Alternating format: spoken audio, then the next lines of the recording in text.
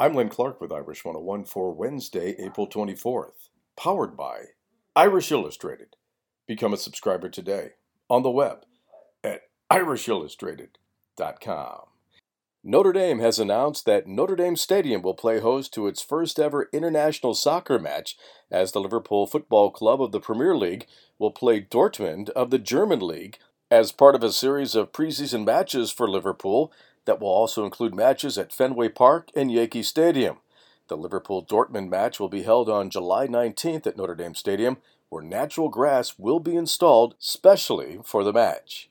In women's basketball news, Danielle Patterson has entered the transfer protocol.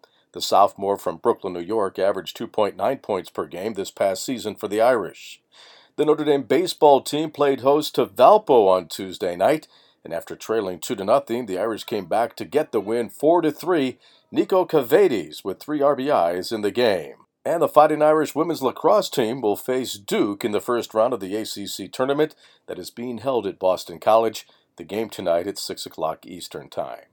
Become a part of the Notre Dame Football Heritage Project and help the Ara Parseghian Medical Fund. Visit mysportsheritage.com.